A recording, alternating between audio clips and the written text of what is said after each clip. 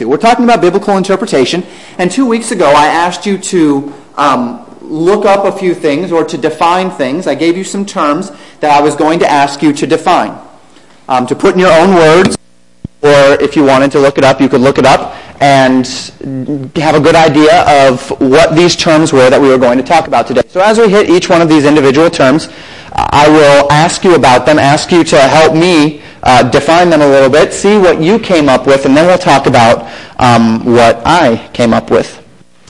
Establishing the rules. When we think about interpreting anything, you have to establish rules. There are rules of basic interpretation that must be followed. We can't just throw it up in the air and let fall what may and expect that whatever falls to the ground is what the Bible says, or what anything says for that matter. And why is this important? Let me just ask it to you. Let me ask it to you. Why are rules important? Why would we even be talking about this? It seems somewhat common sense. Why would we even have a lesson on the rules that we need to follow in interpretation? Anybody? Thought? Ed? So that we can have consistency in our interpretation, not just ourselves, but one with another. Why else?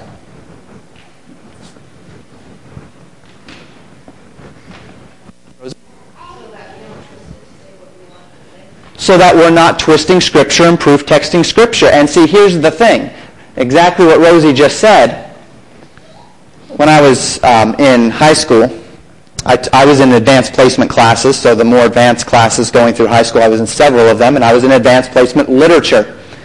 And one of the things we did in literature was textual criticism, the idea of reading and criticizing, critiquing, interpreting the meaning of various passages. And as we did so, one of the things that we learned is that meaning is subjective. That when Shakespeare put, and depending on the teacher, this was more or less emphasized, as Shakespeare put those words down on paper, as soon as he put those words down on paper, he was no longer the dictator of what it meant. The reader was the dictator of what it meant. The reader now defined meaning, not the writer. Or the text defines its own meaning, not the reader or the writer. And this is floating around today. And it's in the church everywhere. To where people are reading their Bibles and they're saying, what does this mean to you? And so they're defining what the Bible says based upon their preconceived notions or their own theology or their own ideas. I've got a great example. I didn't bring it today. I'll have to bring it next week, of a pastor who's seeking to justify her own false theology. It's a female pastor on the East Coast. She's trying to justify her own theology with the Scriptures and completely just takes everything out of context. But it's what it means to her. So it makes sense. See, that doesn't work. And that's why we need to establish the rules of interpretation. Because when we're all on the same page, we understand that interpretation is not left open to me or you. Interpretation is drawing out from the text the definite meaning. What it means. And there's no two ways about it. There is a meaning. And so let's go through some of these rules, these definitions, establishing, move that down a little bit, establishing some of these rules. And we're going to talk... Oh, that's moving. It's not moving on my screen. There we go. Definitions. So as we establish the rules, we're going to begin by defining terms. And this is all we're going to get to today. We're going to just define the terms that we'll be dealing with, and then we'll talk about how we're going to use these terms to understand. And the first question I asked you was to give me a definition of hermeneutics. Did anybody come up with a definition? Well, what is the word hermeneutics? What does it mean? Does anybody know? I know it's been 2 weeks, so that may have fallen by the wayside among other efforts. And this would probably be the one that you would be least familiar with of anything that... The other ones you can take a stab at, but this one, if you don't know what it means, you don't know what it means. Beth? Well, I didn't find it in the dictionary, but I went on the internet. It says, what a word. Yes. But it says the science of interpreting the truth. Yes. According to setting, the original setting, the culture of the people at the time, and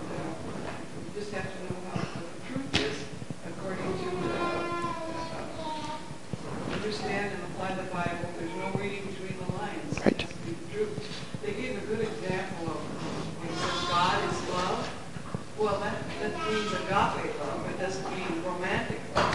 So you have to take a real meaning. You can really walk on a tangent and plant what you want to be.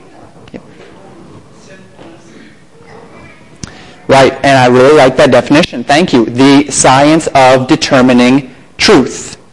It takes for granted that truth is objective. It actually comes from a Greek word, the Greek word hermes, which is the word for truth, or the word that spoke of that which is spoken. The Greeks had a god named Hermes, and that was from the Greek word hermes, which is where we get the word hermeneutics. And he was supposed to be a great orator. He was supposed to be a god that spoke truth. And of course we know that these were false gods. But this word hermeneutics, the science of determining truth. It's from the Greek word hermeneuo, meaning to interpret, to explain, to translate. It's a theological term. It's really only directed toward biblical interpretation, and it is describing the practice of interpretation, of finding truth.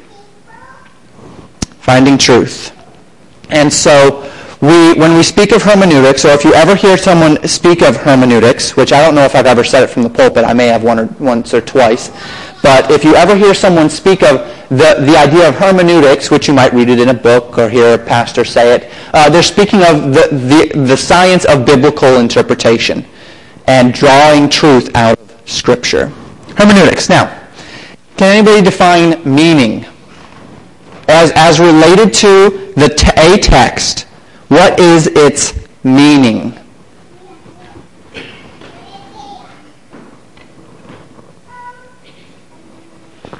The meaning of a text.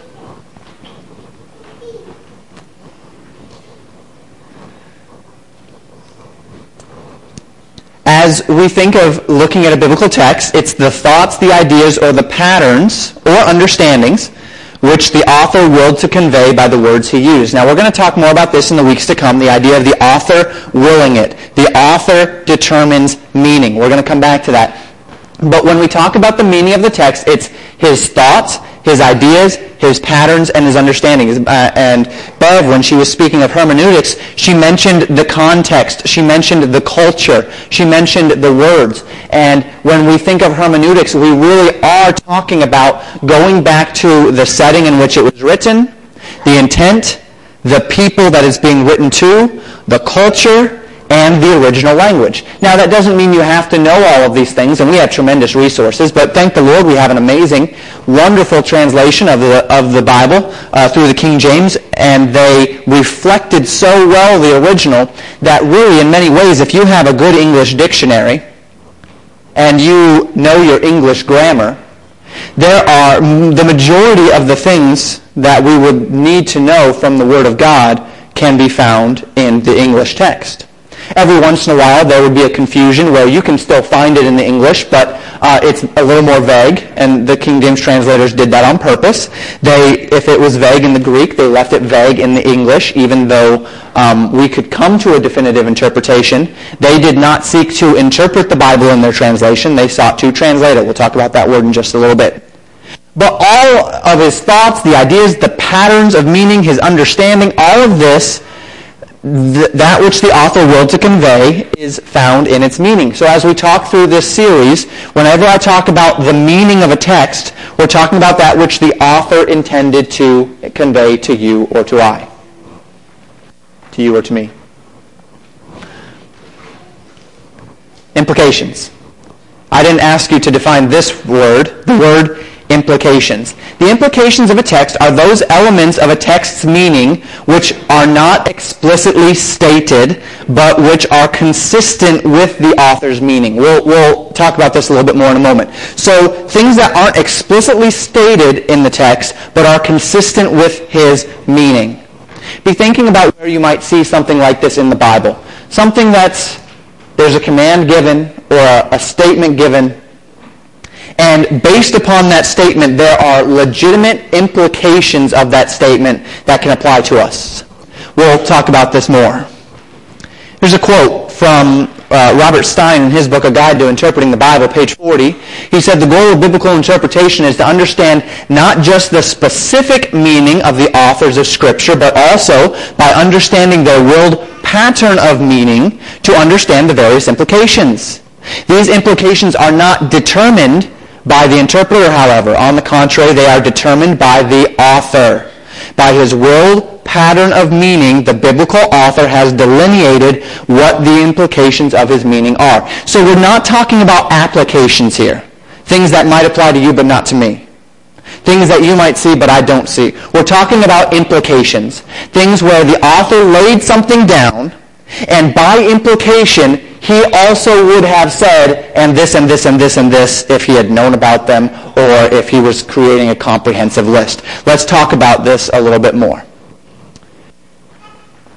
The author's meaning includes all implications and are all intended, whether consciously or unconsciously. So whether he consciously intended or unconsciously intended, any implication of his meaning was intended by the author. If the author were here today and he heard his verse that he wrote and he saw the way that we were interpreting it, he would see the implications of what he wrote and he'd say, yep, that's what I meant. That's not explicitly what I said, but that's what I meant. All implications are bounded by the author's world meaning. Let's use an example. This is the best way to figure out what in the world I'm talking about here. We have a pattern of meaning. If the square is our pattern of meaning, notice that within the meaning there are various shades. Various shades. These are valid implications to the text.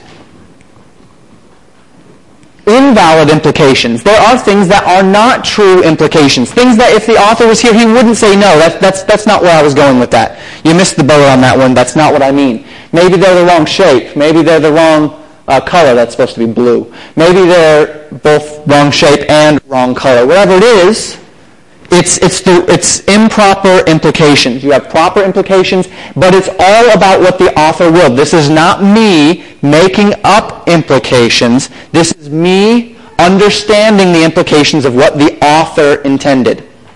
Here's an example. Ephesians 5:18. And be not drunk with wine wherein is excess, but be filled with the Spirit. Somebody help me out here. What is the command? What is the command given in this verse?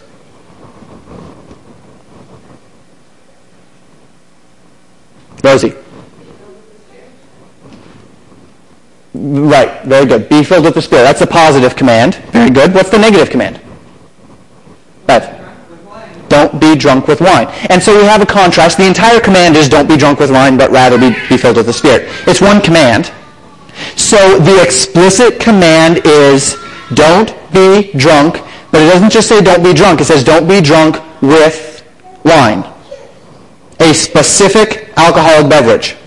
And so from this, that means I can be drunk on beer or on rum or any of those other things, right? Because the explicit command is don't be drunk on wine. No. See, there are implications to this command. Things that if Paul were here today, he would say, yeah, I said wine, but of course this extends to any alcoholic beverage. Does it extend beyond alcoholic beverage? Could Paul's implications go beyond alcoholic beverages? Ed saying yes. Anybody want to explain to me how perhaps that might work? I agree, by the way. Sarah? Well, contrast it to be filled with the Spirit, and anything that would prevent you from being controlled by the Spirit would be something to not be controlled by. In such cases like drugs, drugs can control you where you should not. Very good. When we see the contrast, Paul didn't just give the negative command, but as Rosie pointed out, he gave the positive as well. When we see this positive command, what we understand from the positive command is that rather than being drunk with wine, it is intended that we'd be filled with the Spirit, that we would allow the Spirit to be in constant control of our mental faculties. In other words, if there is something that we put into our body that would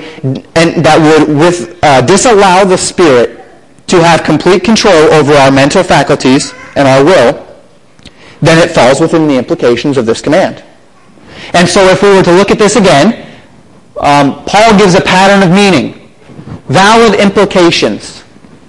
All alcoholic substances. Do not be drunk from alcoholic substances. Mind-altering drugs. Do not allow your body to consume mind-altering drugs. Now, how far do we go with this? You're about to go in for major surgery and they want to give you something so that you don't feel it. And you're going to get loopy.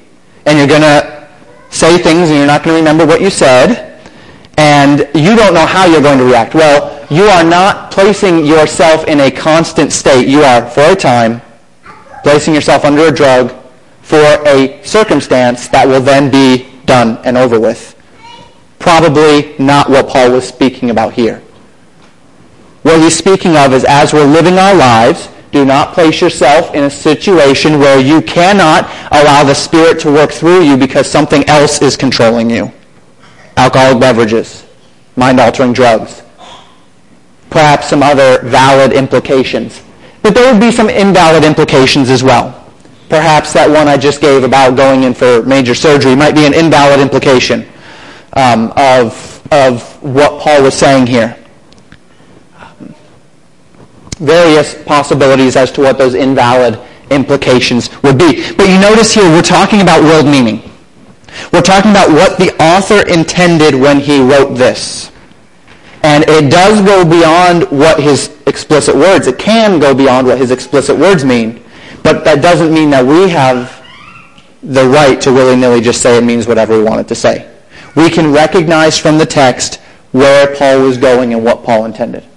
Any questions on that? We have another couple examples before we finish implications.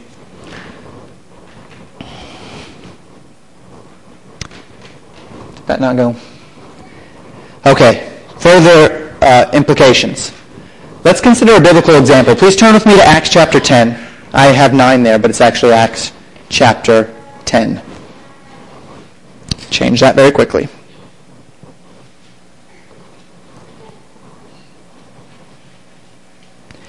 The apostles did this with Christ's command. The apostles took what was told to them and what was commanded to them and drew out the valid implications of the command in order to set doctrine and practice. In Acts chapter 10, we have Peter. Peter is in Caesarea. Cornelius is in Caesarea. Peter is in Joppa with with Simon the tanner. He is hungry. He asks for some food. They're preparing food. Peter falls into a trance. Look at verse 9. On the morrow, as they went on their journey and drew nigh into the city, Peter went up upon the housetop to pray about the 6th hour. And he became very hungry and would have eaten, but while they made ready, he fell into a trance, and saw heaven opened, and a certain vessel descending unto him, as it had been a great sheet knit at the 4 corners, and let down to the earth, wherein were all manner of 4-footed beasts of the earth, and wild beasts, and creeping things, and fowl of the air. And there came a voice to him, Rise, Peter, kill, and eat. But Peter said, Not so, Lord, for I have never eaten anything that is common or unclean. And the voice spake unto him again the 2nd time, What God hath cleansed, that call not thou common. This was done thrice, and the vessel was received up again into heaven. There's a second element of interpretation here with that idea of it being done 3 times. If we are to take the breadth and the scope of Scripture and understand this 3-time analogy, this 3-time usage, we recognize that in the Hebrew, repetition is their way of emphasis. In Isaiah chapter 6, the seraphim cried, Holy, holy, holy. Heavy emphasis through repetition. Here it's done 3 times so that Peter would know for sure that God meant business. And so Peter sees this. He sees this vision that there is no such thing anymore in Christianity as clean and unclean meat. As clean and unclean animals. That all animals have been cleansed, that all are clean. Pretty straightforward from the Lord. Let's see what happens here. Verse 17, now while Peter doubted in himself what this vision which he had seen should mean. What does Peter didn't quite what does this mean? Well, seems pretty clear, right? Clean and unclean animals. So he's doubting what it means. Behold, the men which were sent from Cornelius had made inquiry for Simon's house and stood before the gate and called and asked whether Simon, which was surnamed Peter, were lodged there.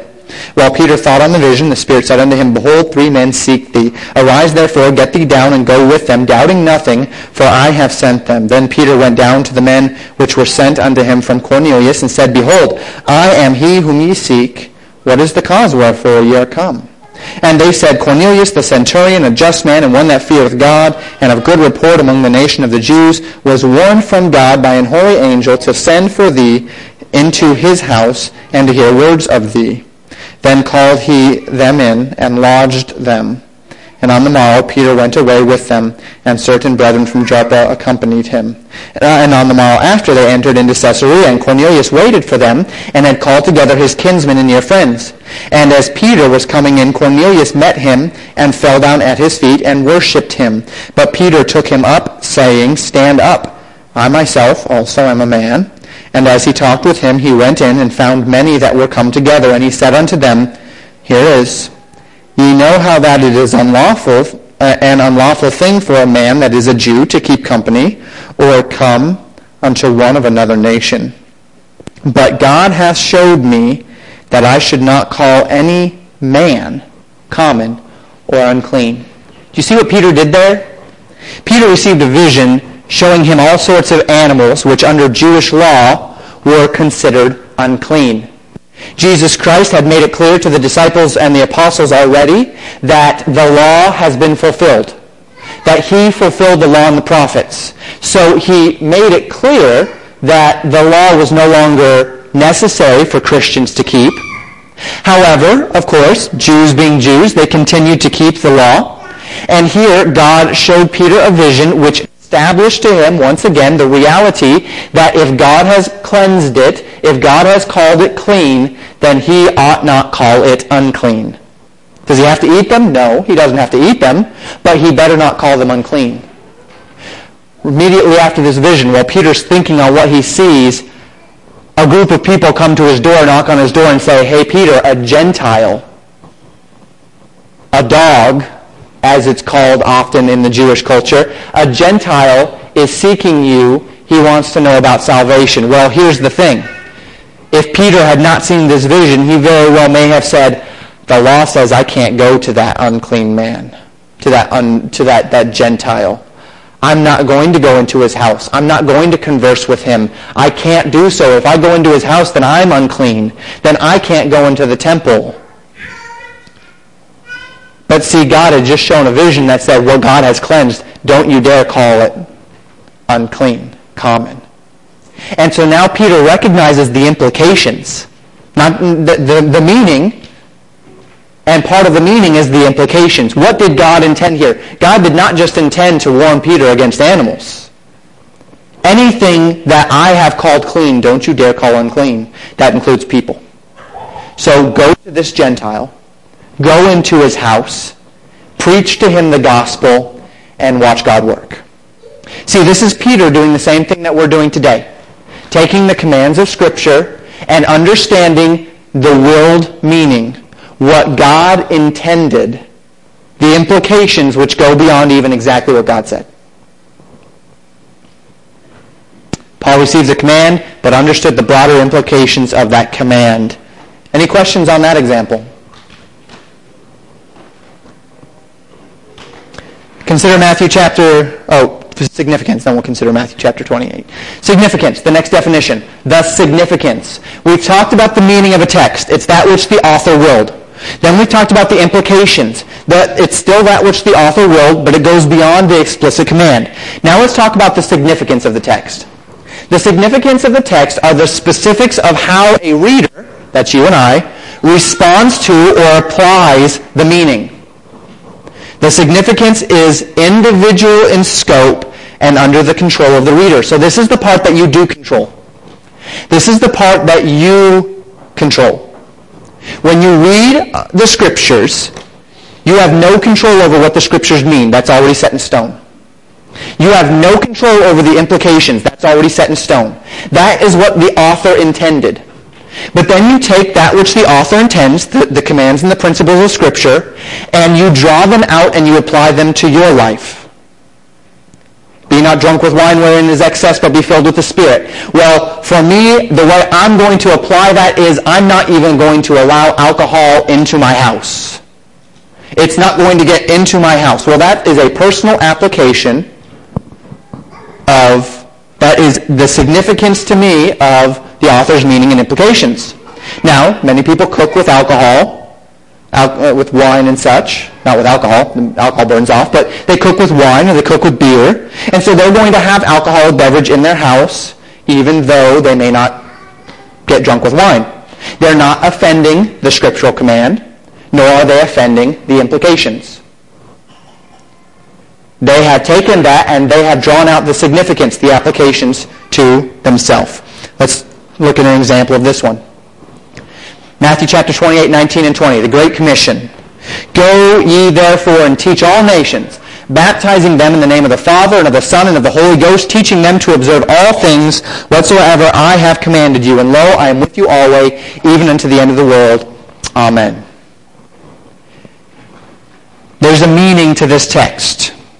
Can anybody tell me what this text means?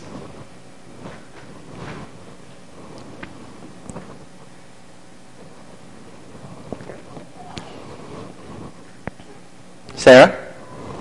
Is that a hand? To spread the good news of Christ to every nation. What was the last part?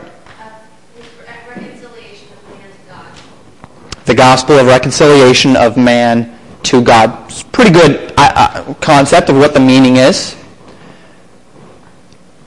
I'm troubled by this passage sometimes when I see people that use it and preach what we ought, what the text says we should be doing, and therefore we don't need to be doing this, and this, and this. The text says we need to be making disciples. So what are these people out there on the street corners looking to see people saved? It's not just about that, or whatever the case may be.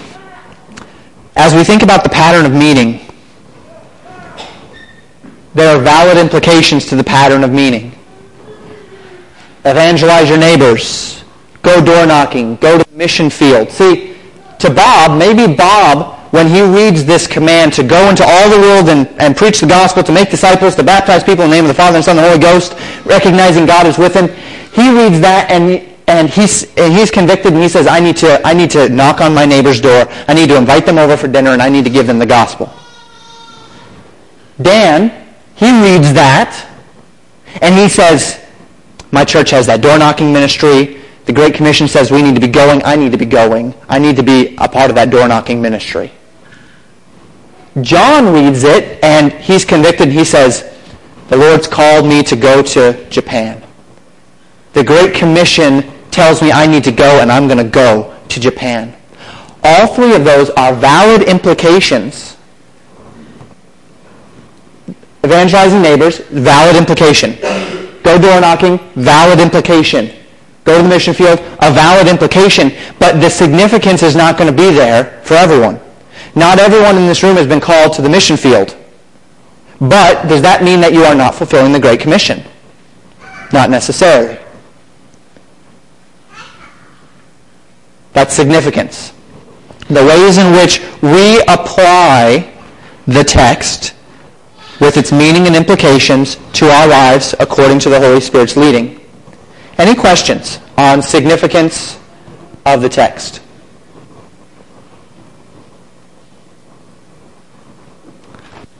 Subject matter. The subject matter are the specific areas of life and godliness which are referenced in a text.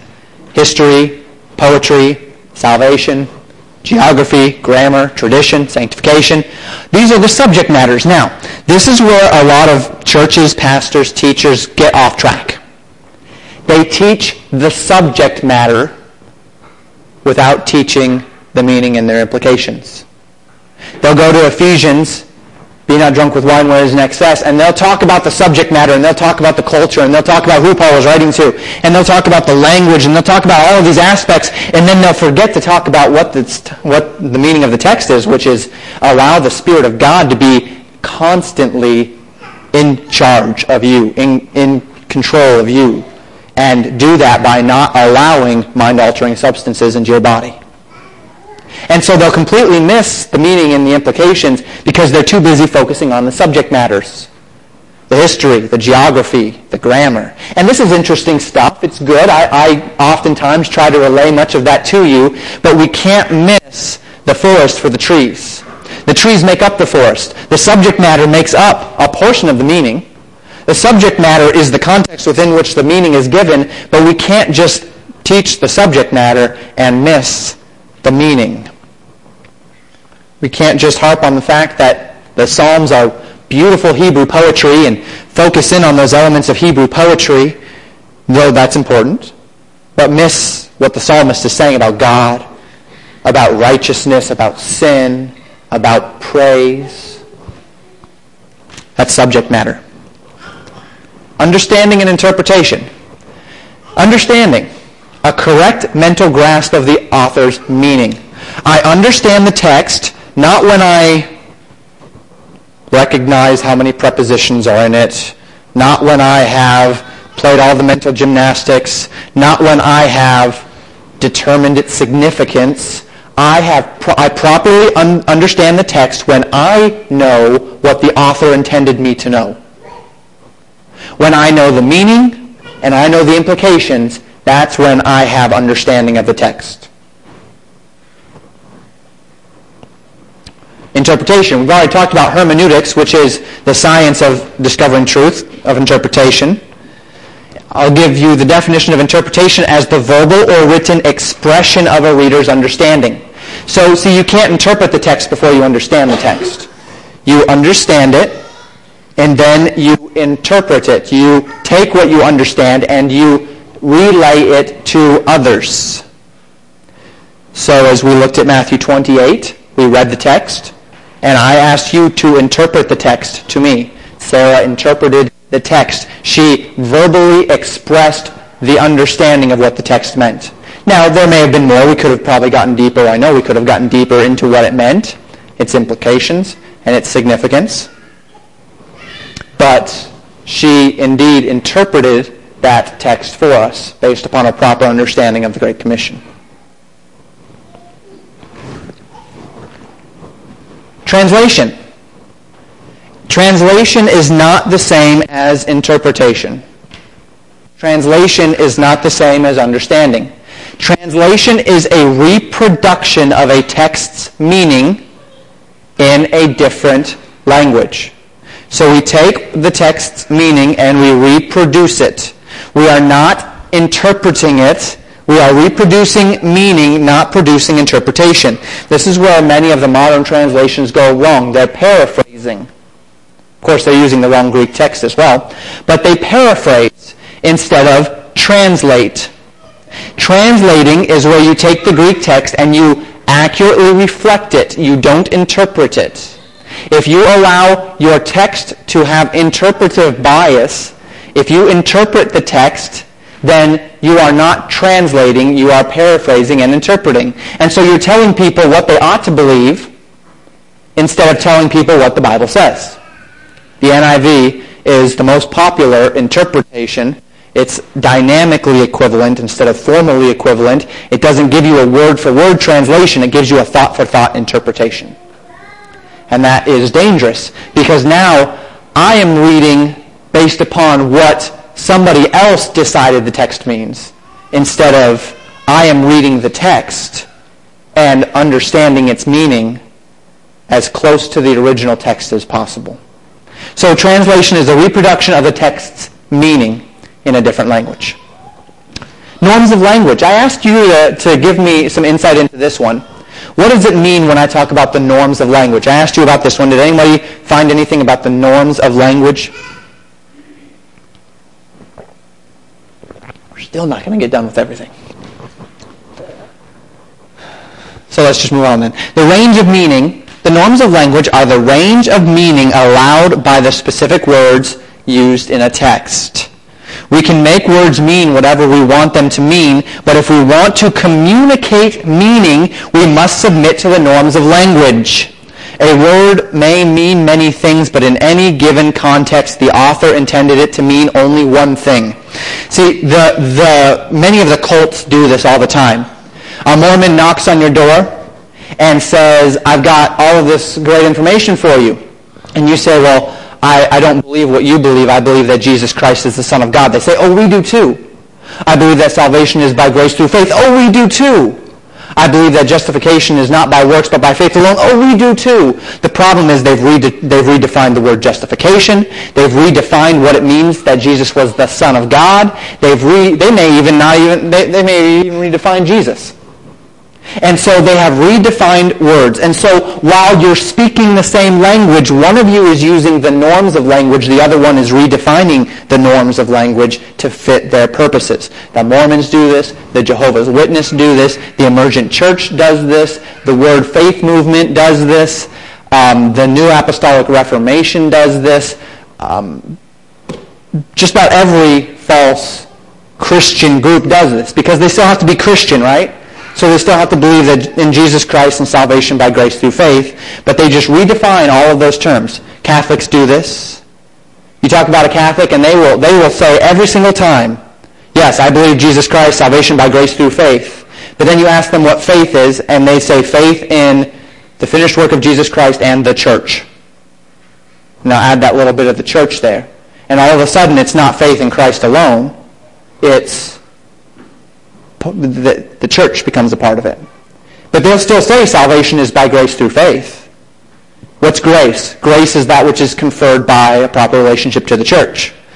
Not what we define grace as, which is unmerited favor.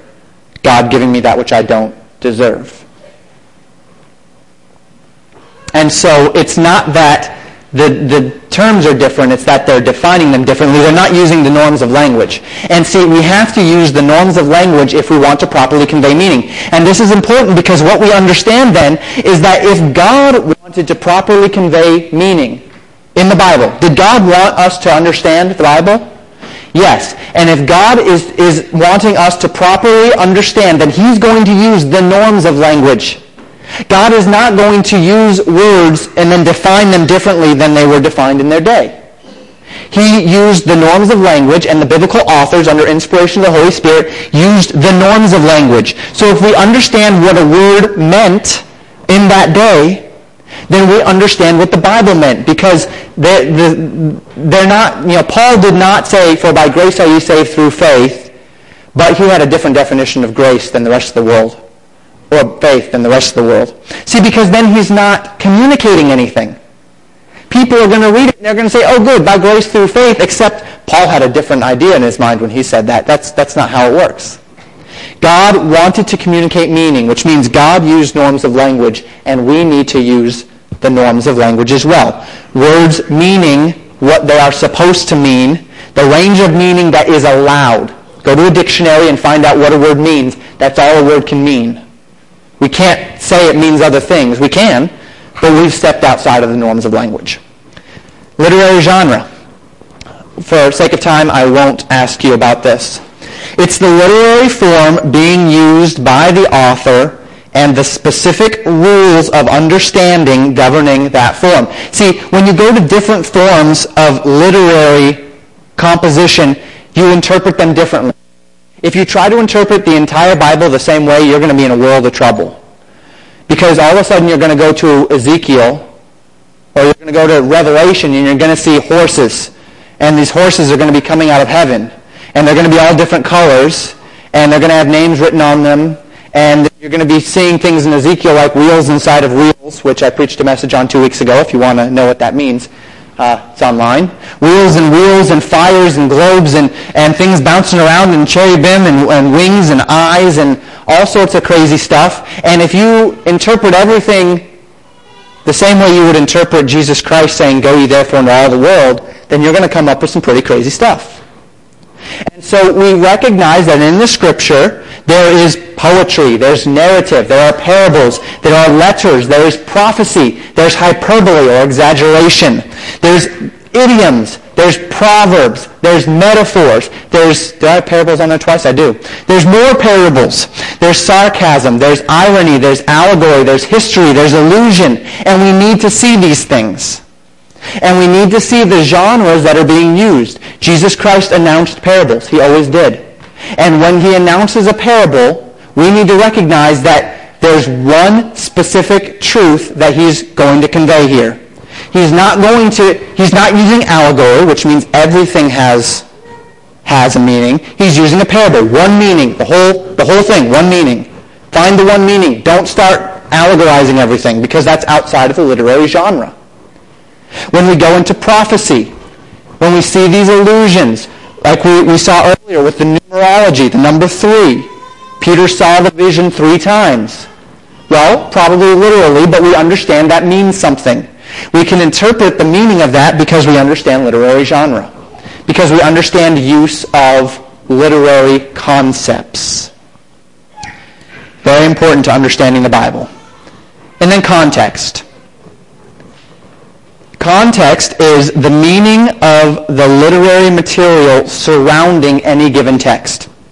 Context is essential. So when we read the Great Commission, Matthew chapter 28, we go to the surrounding verses, we go to what was happening on that time, we recognize what Jesus Christ had been saying, what had happened already, and we interpret what he is saying based upon what he has already said and what he is going to say. And then we go broader in our context, and I don't have the chart this week, you'll see it in the week to come, where we recognize that if we're trying to interpret Paul's writings in, let's say, Galatians, we begin by looking at the context in the book. And then we look at the context of the books that are similar to Galatians, written by Paul, such as Romans. And then we look at the context of other books written by Paul that maybe aren't as similar, all the Pauline epistles. And then we look at the context of the New Testament. And then we look at the context of the Bible. And each context is a little bit less applicable than the ones that are closer.